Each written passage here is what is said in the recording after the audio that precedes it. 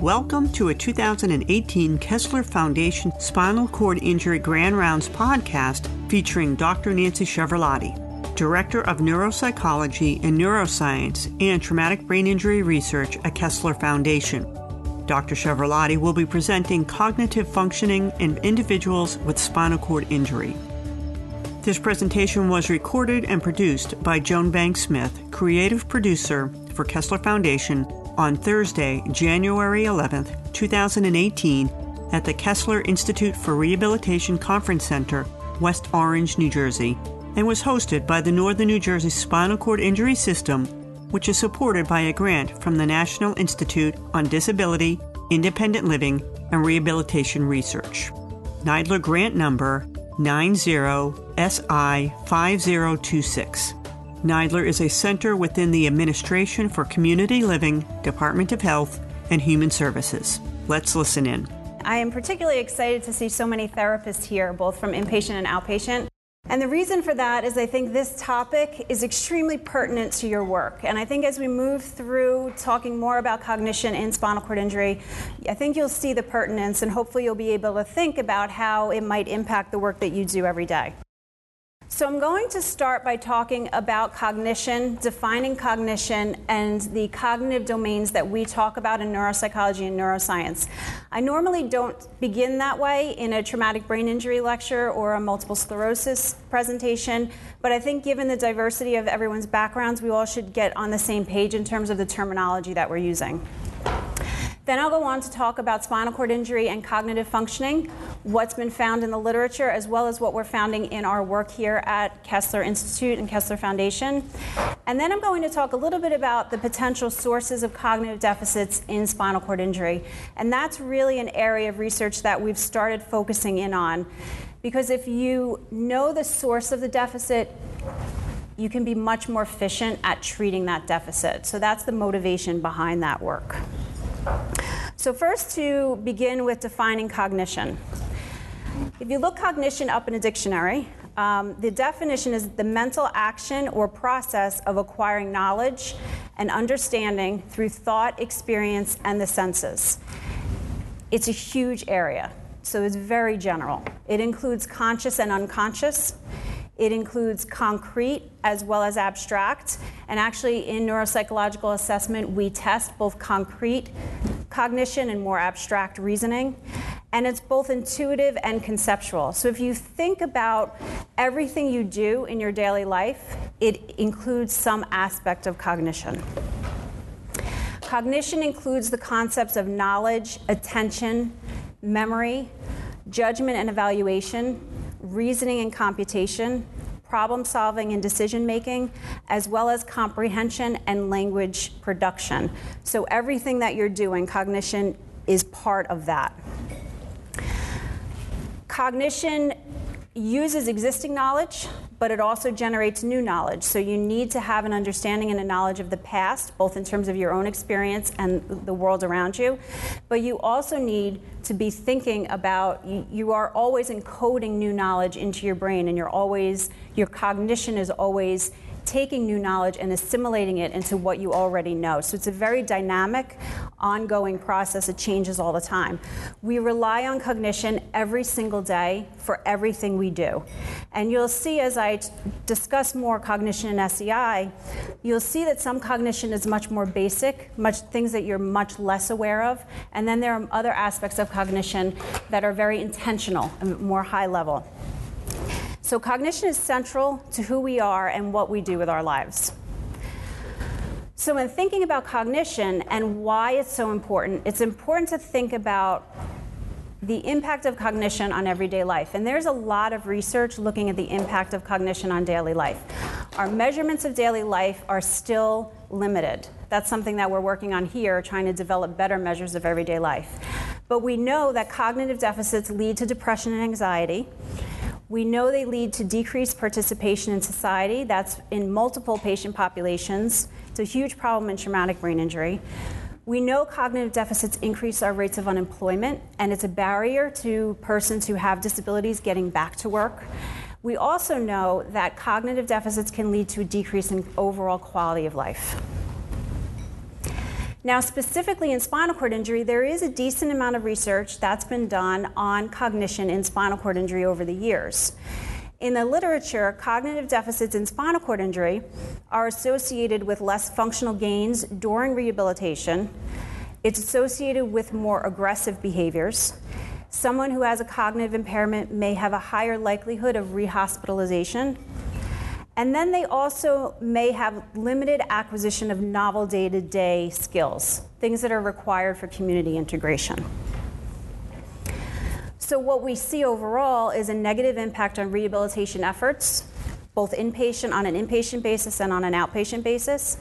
We also see reduced social integration when people present with cognitive deficits.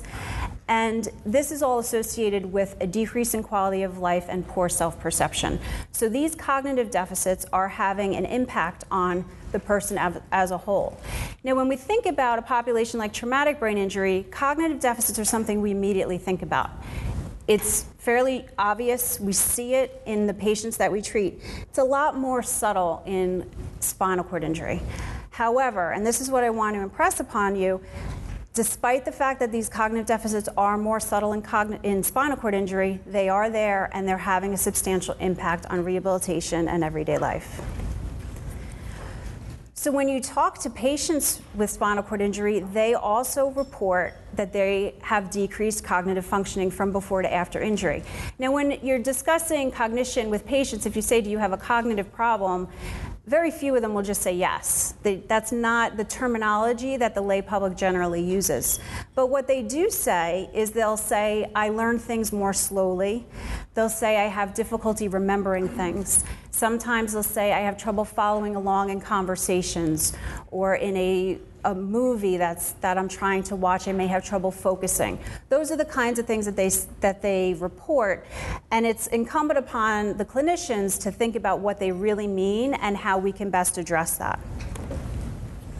So what?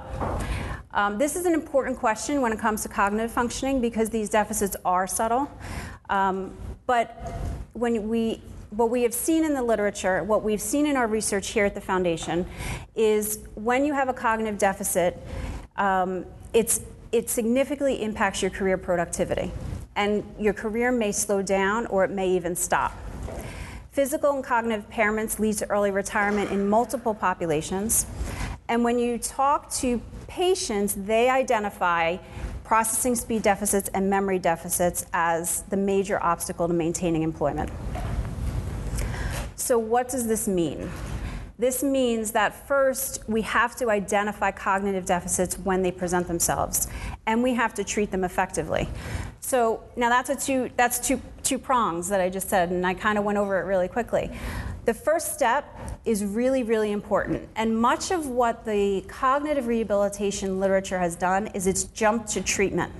It happens in traumatic brain injury. It started to happen in MS, although I think we're kind of circling back now. And it could very well happen in any population. The first step has to be identification. You have to figure out what you're dealing with in order to treat it effectively. And that is still something that we're grappling with in spinal cord injury. The study of cognitive deficits in spinal cord injury is still fairly new, particularly when you compare it to traumatic brain injury or multiple sclerosis. What that means is we really need to focus in on that first step, identify what's going on in terms of cognition, and the differences between different subgroups and how that might impact future treatment. So looking at the different cognitive domains, these are the cognitive domains that we generally talk about in neuropsychology: attention, working memory, processing speed, visual spatial processing, long-term memory, and executive functioning. So when you think about attention, that's fairly obvious, paying attention to a lecture. Paying attention for a sustained period of time. There are several different types of attention, so there are different types of attention you can test. But it's a fairly basic, easily understandable construct.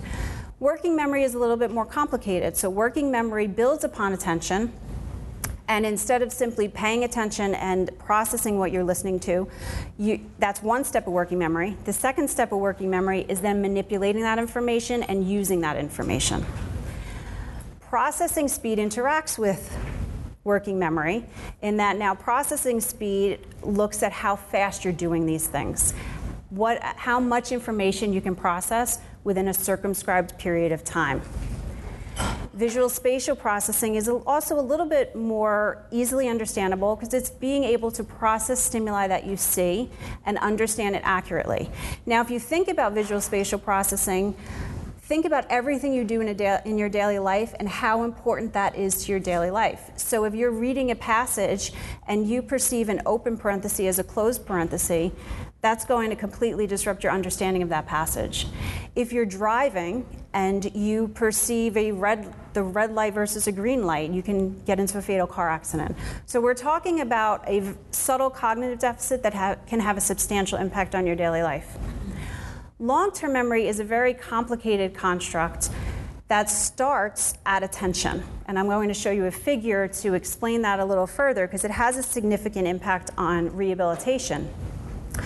But with long-term memory, what you're doing is you are taking information, you're encoding it into your memory to remember later, and then you're pulling that information out later. So you're talking about 3 different stages. You're talking about initially acquiring the information, initially learning that information.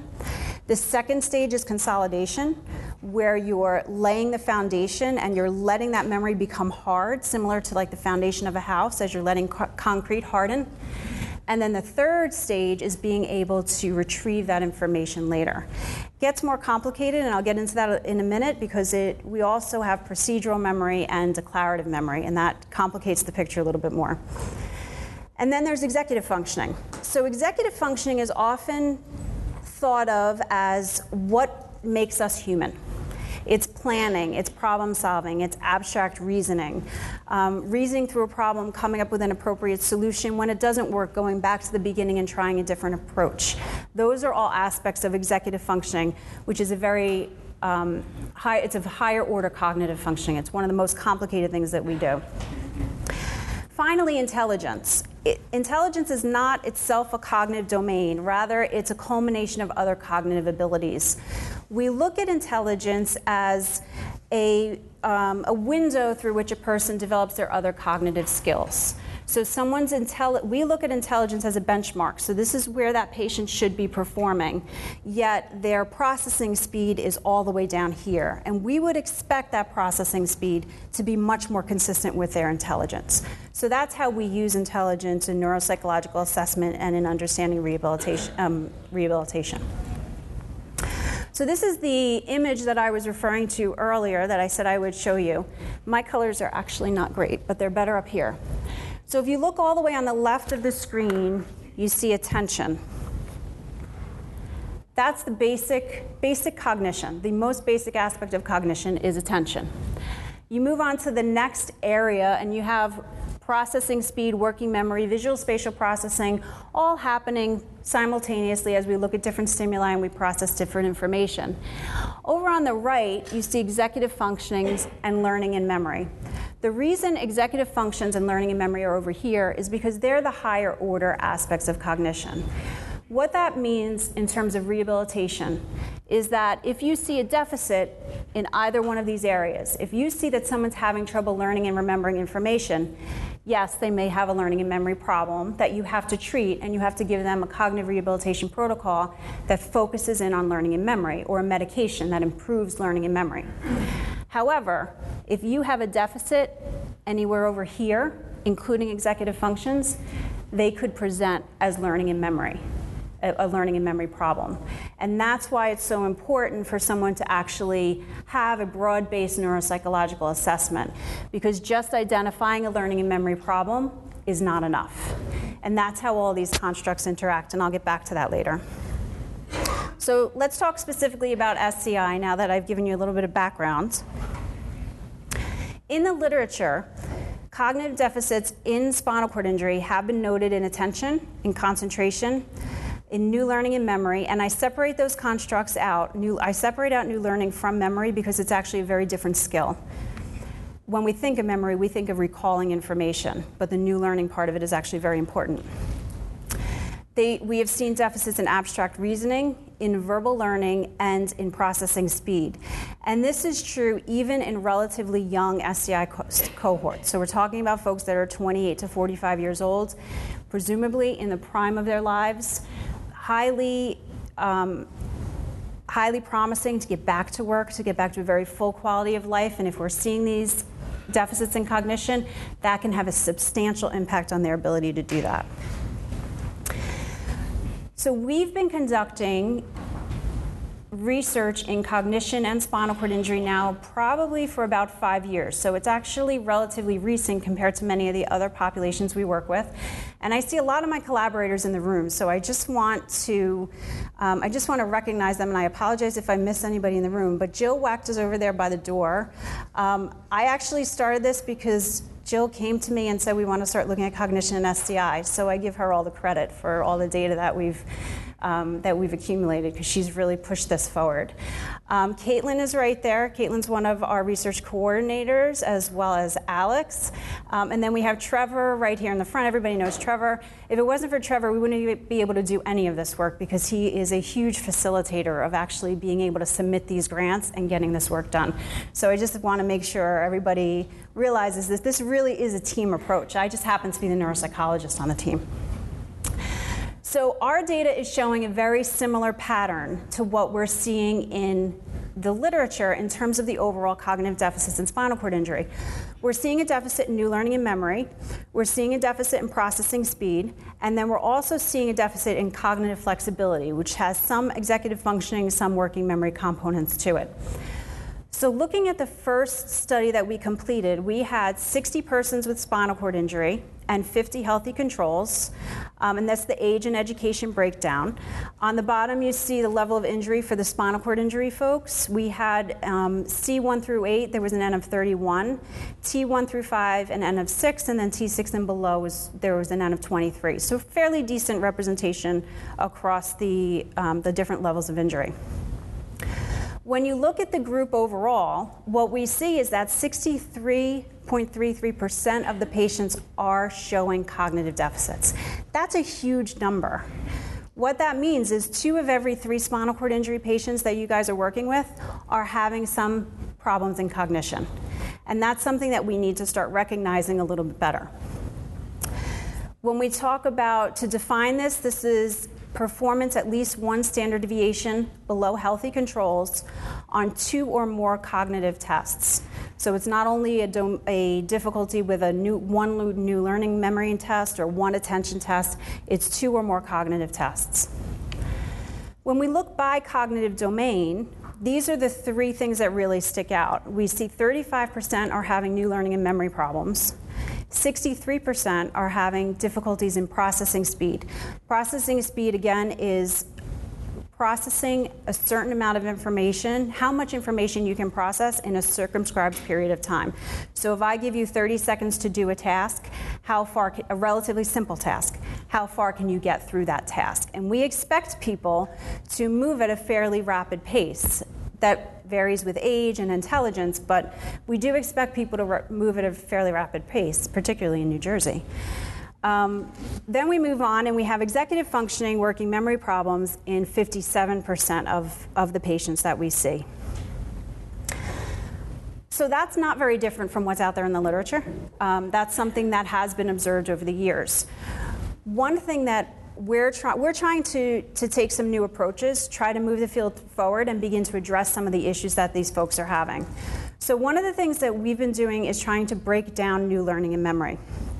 So on the next slide, I'll show you, we have one trial learning. Now, thinking about new learning and memory, those of you who are familiar with the neuropsychological assessment will know that we tortuously go through 5 trials of a learning test. So we'll read you 16 words 5 times. After each trial, we ask you to tell us as many words as you can remember. So you have 5 trials to learn these 16 words. It's a fairly decent amount of time. That's not what happens in real life. In real life, it's a one-shot deal. You hear the information, you either remember it or you don't, and your functioning is impacted by whether or not you remember that information. That's much more like one trial learning, and that's why we look at one trial learning. That's why we look at that first trial. The second is learning over repeated trials, what I had just described. Now, learning over repeated trials is more similar to what someone would experience in an academic setting, someone who might be going back to college. Could be someone who's starting a new job, because generally when you're learning things, even in a new job, it's repeated several times for you to make sure you understand it. We're looking at recall after different delays. In reality, when you're given information, you may have to recall that information immediately, but you also have to recall that information perhaps a day later, a week later, 3 years later, 5 years later. Does that delay have an impact on whether or not you can remember that information? Finally, we're looking at procedural learning. That's not something neuropsychologists often look at. So this is kind of somewhat of a new area for me, because when we talk about procedural learning, we're talking about motor learning, something that's very important to daily functioning, particularly in someone who has a spinal cord injury and might need to learn a new transfer technique, might need to learn different exercises to help improve their mobility or maintain their strength. So these are things that motor learning is something that's very important to this particular population. Another approach that we've been applying is neuroimaging. Interestingly, there are no neuroimaging studies of the brain in the literature in persons who have spinal cord injury. We have the first pilot data to demonstrate that, and I'll be showing you some pilot data on that in a minute. And then finally, we're looking at level of injury. That's not something that it has been looked at in the literature to date. In the literature to date, they're looking at spinal cord injury versus able-bodied. They're not looking at levels of injury and how that might impact cognition. So just to talk a little bit about the learning and memory performance, these are all significant differences, although I forgot my little asterisks. But if you look at trial one, again, directly comparable to an everyday learning situation. You have a one-shot deal. Here's your 16 words. How many of them do you remember? In spinal cord injury, we see significantly poorer performance than in healthy controls. Delayed free recall. How much do you remember after a 30-minute delay?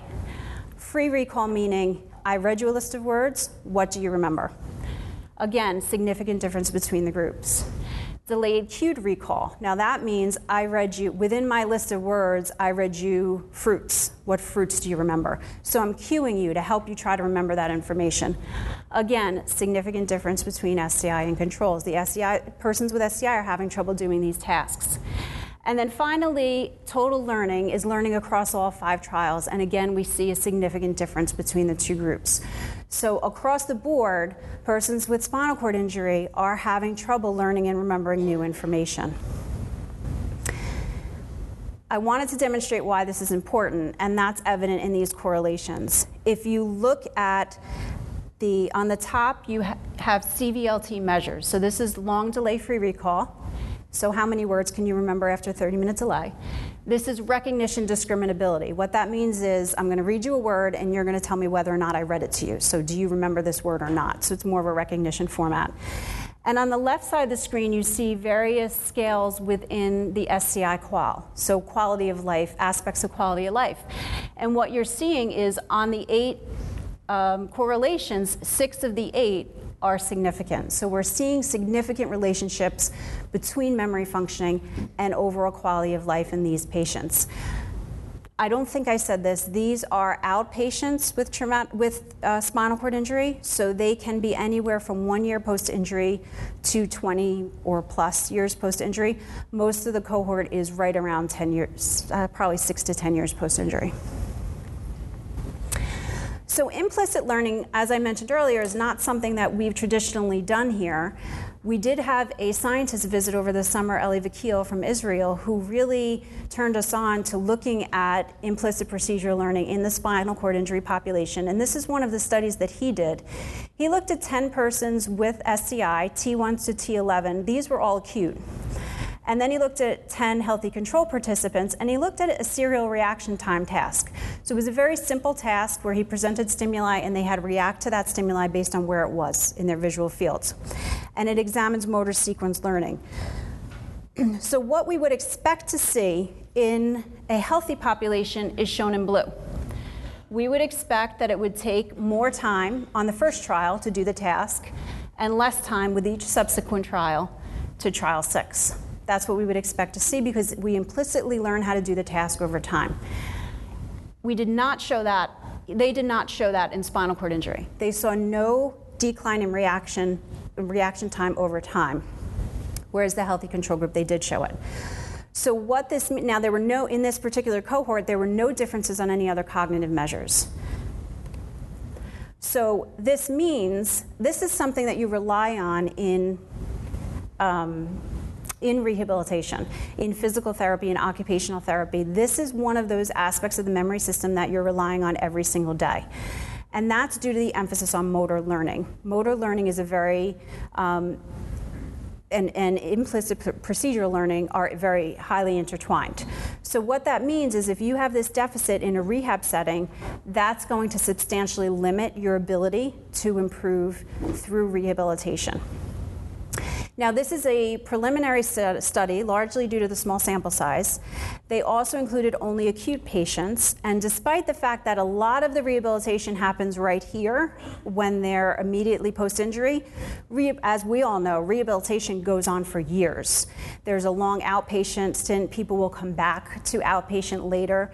They'll have to learn things in their daily life that will rely on this motor learning. So this is something that we really need to try to focus in on and understand what's happening in an effort to improve it. So we do have a study currently under review that will look at implicit motor learning in more chronic patients with SCI. Moving on a little bit to talk about neuroimaging, and that this is actually connected to this study because neuroimaging is one of the outcomes that we will be using in our attempt to understand the motor learning a little bit more. But neuroimaging has really not been used to examine cognition post-TBI, with the exception of our pilot data. So what we did in our pilot study is we conducted fMRI of the brain during an explicit memory task. By explicit, I mean we gave them something to remember when they were in their scanner, and we were imaging while they were learning that information. What we found is that on a recognition memory test, persons with paraplegia performed more poorly than healthy controls. Now, this is just paraplegia. We broke them down into paraplegia and tetraplegia. In addition, they showed more activation in frontal and parietal regions, but less activation in the explicit memory region or the hippocampus. That's where we would expect the hippocampus to be more active during an explicit memory task, and it was less active than we would have expected. So what this is telling us is that in the group with paraplegia, new learning and memory tasks required more cerebral resources. However, and this is an important point, they performed more poorly than healthy controls. So what that's telling us is that they may have dedicated these cerebral resources to the task, but it didn't do any good. And that's important for their overall functioning. We saw the same pattern in tetraplegia, but with a processing speed task. So persons with tetraplegia performed more poorly than healthy controls on a processing speed task, and they showed more activation in frontal and motor regions than healthy controls. But again, this increased activation that they dedicated to the task didn't do any good. So it wasn't facilitating any improved functioning, which is what we really would like to see. Now that's just preliminary data. We have a lot more data. We have more data that exists. We have more data to analyze, and those will trigger more questions, and we'll be writing more grants to try to look more at imaging in spinal cord injury and these various aspects of cognition to try to improve rehabilitation. So another thing to think about that has not been looked at in the literature is level of injury. And the question is, are there differences in cognition depending on the level of injury? The reason that's important, one of the reasons that's important, is because the cause of that cognitive deficit may be different depending on the level of their injury. So this study looked at persons with tetraplegia, persons with paraplegia. The total N there was 19. I don't break those down in the current slides. And then we looked at older controls, and we looked at aged matched controls. So that aged matched control group is really important because it's that aged matched control group that tells us where these folks should be functioning. And when we compare them to that group, that's going to tell us where they're having the most difficulty. So looking at processing speed or working memory. So on the left side of the screen, you see the symbol digit modalities test. That's what SDMT stands for. That's a processing speed test. That's as basic to processing speed as we currently have available in the neuropsychological area. On the right, you see the PACE-SAT, Paced Auditory Serial Addition Test. That's a test that is purported to be a working memory test, but has a very high processing speed component. So it's a little bit of a more complicated test that involves working memory. So what we see is a significant difference. Just looking, let's start with just processing speed. The green is the spinal cord injury folks, and I intentionally put them in the middle with the older healthy controls on the right and the age-matched healthy controls on the left. And the reason I did that is because if you look at these graphs, particularly this one, you see that the persons with spinal cord injury look a lot more like the older healthy controls than they look like the age-matched controls. Now, just another thing to note for those of you who may not be aware, processing speed is one of, cognition in general declines over age. I'm sorry, it starts at age 30. So that's the bad news for today. But processing speed is particularly vulnerable to that. So processing speed does decline over age. So we would expect this group to look like the group in blue, and they don't. They look like the group in red. On the PACE-SAT, we see a little bit of a different profile, but also a significant difference between persons with spinal cord injury and age-matched healthy controls and older healthy controls. We see a similar pattern in terms of the California Verbal Learning Test, our memory measure. So again, over here we have our STI group in the middle in each graph, and we see a significant difference between spinal cord injury and the age match, as well as the older healthy controls, on total recall, short delay-free recall, which is almost immediately after you administer the list, and then long delay-free recall, which is 20 minutes later. Now, looking at level of injury, and this is something that I'm still doing data analysis on the cognitive data. I know Jill and Caitlin are still doing data analysis on the cardiovascular data, which I'm not even presenting today. But we do have cardiovascular data on all of these folks. So what we are finding is that when you look at them by injury level, in the paraplegic groups, we see a significant difference from older healthy controls and age-matched healthy controls on the CVLT. So they're showing a difference on learning measures. When you look at the processing speed, you see that difference in persons with tetraplegia and the age-matched healthy controls. This difference in here is not significant. So they are showing, persons with spinal cord injury are showing different patterns of a deficit based on the level of their injury. So overall, what are we seeing? We're seeing, in the overall STI group, we're seeing deficits in new learning and memory, processing speed, and working memory. In the group with paraplegia in particular, we're only seeing those deficits show themselves in new learning and memory when we restrict our analyses. In the tetraplegia group, we're seeing those deficits in processing speed.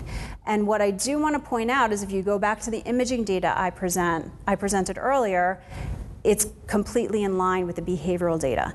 So we're not only seeing this pattern at a behavioral level, but we're also seeing this pattern at the level of the brain. So just to talk a little bit, I know I'm out of time, just to talk a little bit about potential sources. What's contributing to this? Concomitant traumatic brain injury has been blamed in the literature since they have identified these cognitive deficits. One of the quotes that I really like was by Chuck, I always struggle over his name, Bombardier. He said in one of his articles, the number of patients reporting deficits consistent with TBI far exceeded physician-rated presence of TBI by 80% in their sample of 105 persons with SCI. What does that mean? That means that we cannot attribute all of these deficits to traumatic brain injury. Yes, some of them will be a concomitant traumatic brain injury that probably went undiagnosed because there was so much else going on in the acute care facility and so much more to address in the rehab facility that just wasn't something that was recognized. However, that's not every patient with spinal cord injury. There has to be something else going on. So what else could it be? There could be secondary trauma as a result of cerebral edema, hypoxia, or anoxia. That, of course, likely would have presented earlier in the rehab stay, but who knows, maybe it didn't. It also could be due to cardiovascular and cerebrovascular dysfunction, and that's one of the ongoing studies that we have here, funded by the New Jersey Commission on Spinal Cord Injury Research and largely led by Dr. Wecht, in looking at the role of cerebrovascular and cardiovascular dysfunction in spinal cord injury. But I do want to impress upon you that there are other factors to consider. There are factors that play a role in every population that will play a role in their cognitive functioning. Sleep apnea. Sleep apnea has a substantial disruption to the sleep process. If you're not getting sleep, your cognitive functioning is not optimal the next day. That's true of all of us, but it's particularly true in a population where sleep apnea may actually be a big problem. Temperature dysregulation, which is another problem in spinal cord injuries. Someone who has a very low temperature is having more cognitive deficits. That's something that's been in the literature. That's not something we looked at. Medications have secondary effects. What are the effects of those medications on cognition, particularly if you're taking a cocktail of a number of different medications to address different problems? This is, again, something we need to think about. So there are different methods that we're using for determining the cause. We have cerebrovascular testing ongoing during cognitive performance. We're conducting brain imaging using DTI and fMRI, for those of you who may be familiar with the different imaging techniques. We're also observing the trajectory of change over time. We're bringing people back in after 3 years and after 5 years to try to see how is this deficit changing over time. So there's a lot of ongoing work to do. But what do I want you to leave here remembering? I want you to remember that cognitive functioning following SCI is important to consider and that the impact can be substantial. It impacts rehabilitation efficacy, daily life functioning, social reintegration, and quality of life. And I think it's really important that people recognize the deficit when they see it and consult to be able to identify that deficit. I also want you to consider that treatment is on the horizon. I know a lot of people get frustrated with cognitive deficits because we say, okay, there's a cognitive deficit and there is nothing we can do about it. But that's not the case. We have been identifying more and more effective protocols to treat cognitive issues. And moving forward, this is something that we're going to be continuing to address, and we're already addressing in spinal cord injury. So one of those studies tries to treat blood pressure and observe changes in cognition. And that's Dr. Wecht is the PI on that one. And another looks at cognitive rehabilitation in persons with spinal cord injury. So we're currently doing a clinical trial that treats persons who have processing speed impairment with a processing speed protocol and treats persons who have memory impairment with a memory protocol to try to improve their cognitive functioning. So we have kind of jumped ahead to move right from identification to treatment because these studies take such a long time that we didn't want to delay the progress. I do, again, want to acknowledge my collaborators, many of whom are sitting in the room, and thank them for all of their help.